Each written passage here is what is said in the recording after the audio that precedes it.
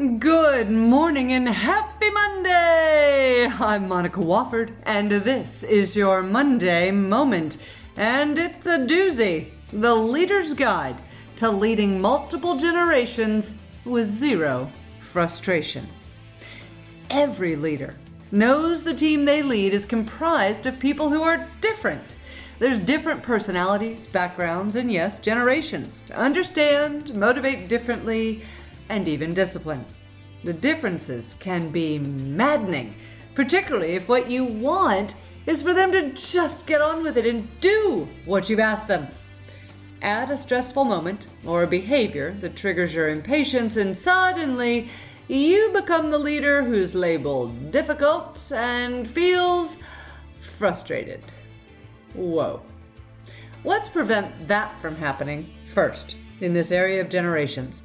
In fact, let's clarify what they are and what they need from their leader, and then make leading multiple generations much easier to manage so that you can become a better leader of all employees who span all ages.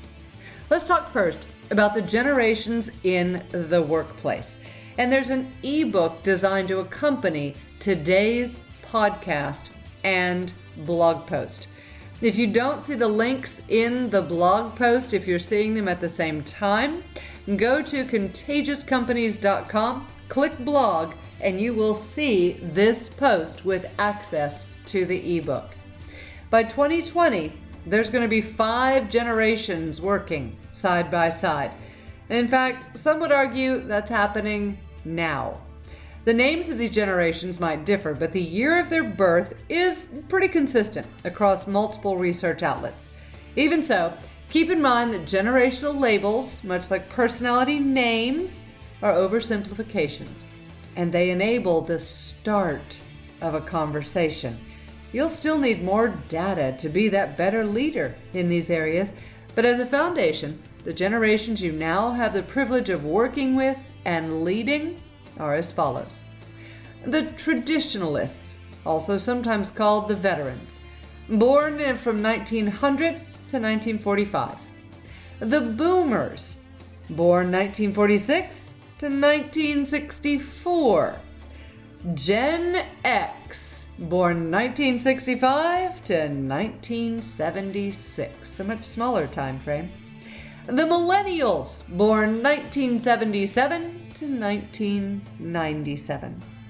And the Gen Z or Gen 2020 are those born after 1997, all of whom see 9/11 as something in their history, not personal experience. Now you might ask, what motivates them? And what are their differences? But all of this can be found in the ebook, Leader's Guide to Leading Multiple Generations with Zero Frustration.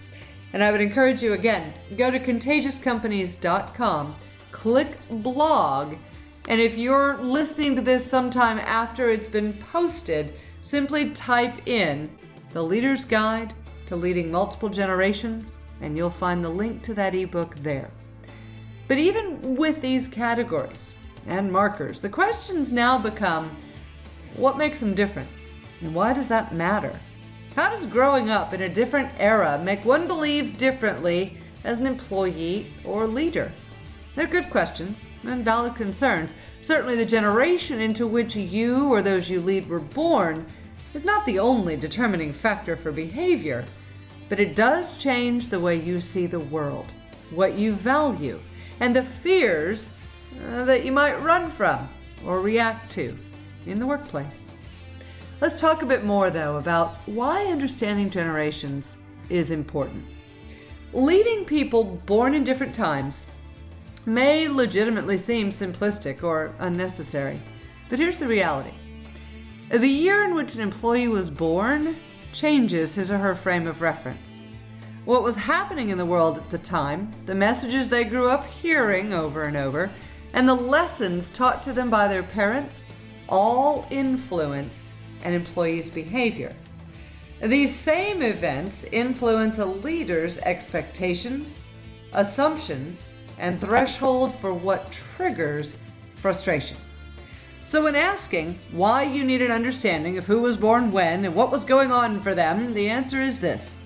The more you understand an employee's frame of reference, the better you're able to effectively lead their direction. Or in other words, if you understand the path an employee is walking, you become a better guide of where they're going.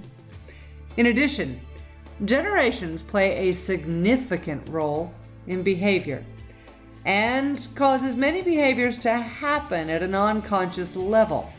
Being frustrated with a millennial, for example, because he demonstrates a laid-back style with no real initiative and what appears to be apathy about your desire to please your boss is a waste of energy. Millennial employees typically prefer challenges, a sense of purpose, and more life balance. If that happens to help the project, so be it. If your boss likes that outcome, great, but it's not the millennial employee's primary focus. Learning what is their focus is a very important step for leadership. Modifying your approach or expectations while taking into consideration what's important to those you have the privilege of leading, that's where the magic happens. Without that magic, you're going to experience far more frustration. So let's talk about how to make leading multiple generations much easier. With the generational data and reason for valuing generational information in hand, I know it can start to feel like incorporating all this into your day-to-day leadership, it's a little bit unmanageable. It doesn't have to be quite so overwhelming, and one of the first keys to remember is each person is an individual. However, if you're a director with 1,000 indirect reports, that too could increase the overwhelm. Leading multiple generations with zero frustration could actually be boiled down into 3 critical steps or procedures. First, focus on the individual value, with generational data only as part of their description.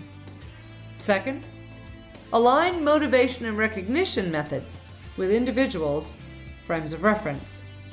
And third, base expectations and assumptions not on your own frame of reference, but on the overarching, unifying mission, purpose, and goals of the team. Still frustrated with this generational thing? I get it. Those 3 steps are certainly easier to share than put into action. But for leaders who desire a more positive response to their motivation, recognition, and engagement efforts, the work in these steps is invaluable. If you're still frustrated, there may be expectations that this should be easier, darn it, or that those you lead should simply understand your frame of reference. While tempting, and in some ways easier, it's that mindset that will quickly limit the influence of your leadership and reduce what all you can accomplish through the collective effort of valued team members.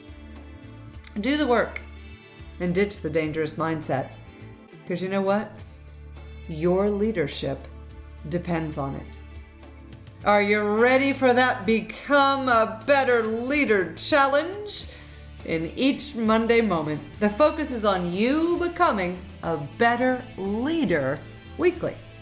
Before Monday of next week, complete your next Become a Better Leader challenge, which includes your monthly ebook I mentioned, with a good bit more information on generations. So first, download the Leader's Guide to Leading Multiple Generations with Zero Frustration. Complete the worksheets on determining the generations of each of your employees. And then determine and list individual strengths of each team member. you're on your way, and you're ready to become that better leader by Monday. I'm Monica Wofford, and that's your Monday Moment. Have a great week, and of course, stay contagious. And hey, if you're listening just on podcast and want to reach out directly, go to contagiouscompanies.com or send me an email at monica@contagiouscompanies.com. Stay contagious.